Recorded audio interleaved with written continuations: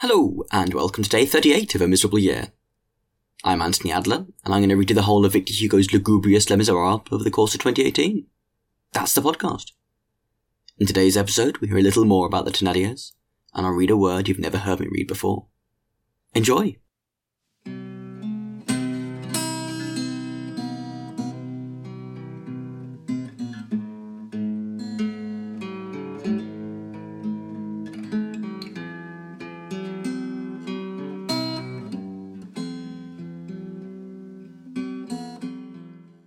Les Miserables, Volume 1, Fantine, Book the 4th. To confide is sometimes to deliver into a person's power. Chapter 2. First sketch of two unprepossessing figures.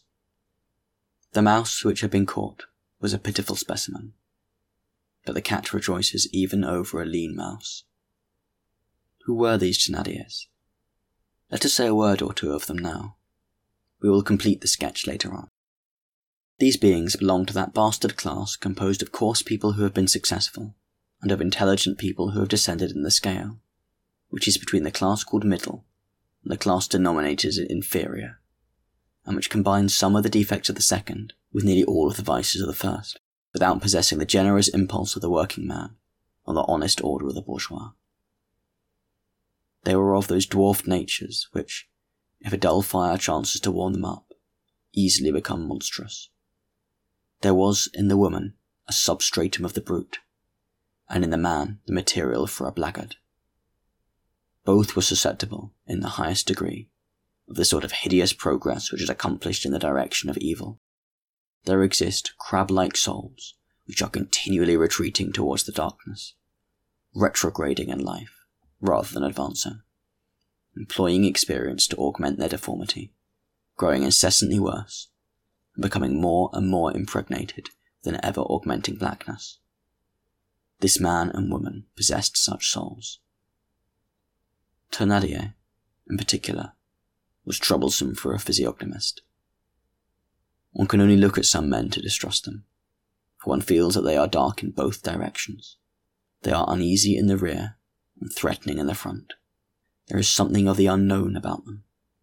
One can no more answer for what they have done than what they will do. The shadow which they bear in their glance denounces them. From merely hearing them utter a word or seeing them make a gesture, one obtains a glimpse of sombre secrets in their past and of sombre mysteries in their future. This Thénardier, if he himself was to be believed, had been a soldier, a sergeant, he said.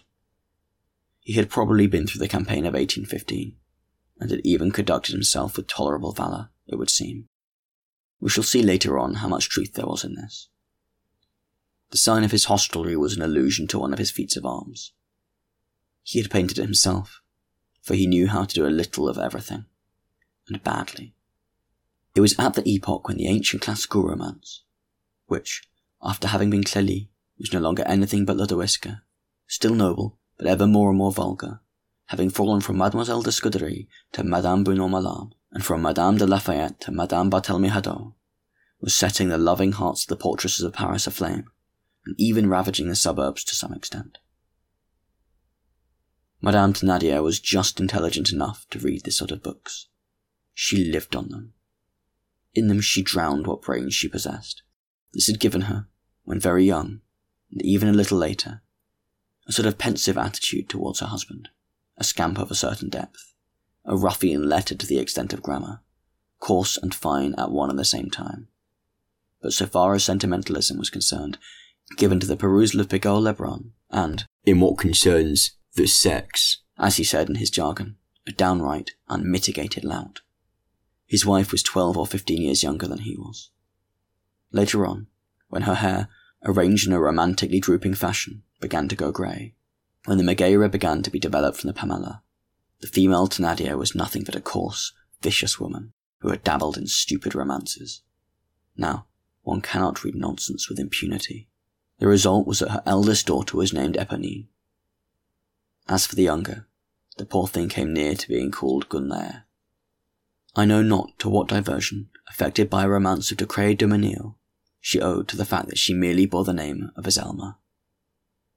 However, We will remark, by the way, everything was not ridiculous and superficial in that curious epoch to which we are alluding, and which may be designated as the anarchy of baptismal names. By the side of this romantic element which we have just indicated, there is the social symptom. It is not rare for the neatherds boy nowadays to bear the name of Arthur, Alfred, or Alphonse, and for the Vicomte, if there are still any Vicomtes, to be called Thomas, Pierre, or Jacques.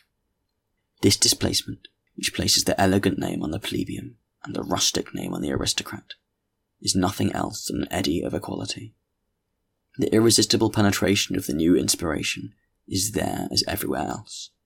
Beneath this apparent discord, there is a great and a profound thing: the French Revolution.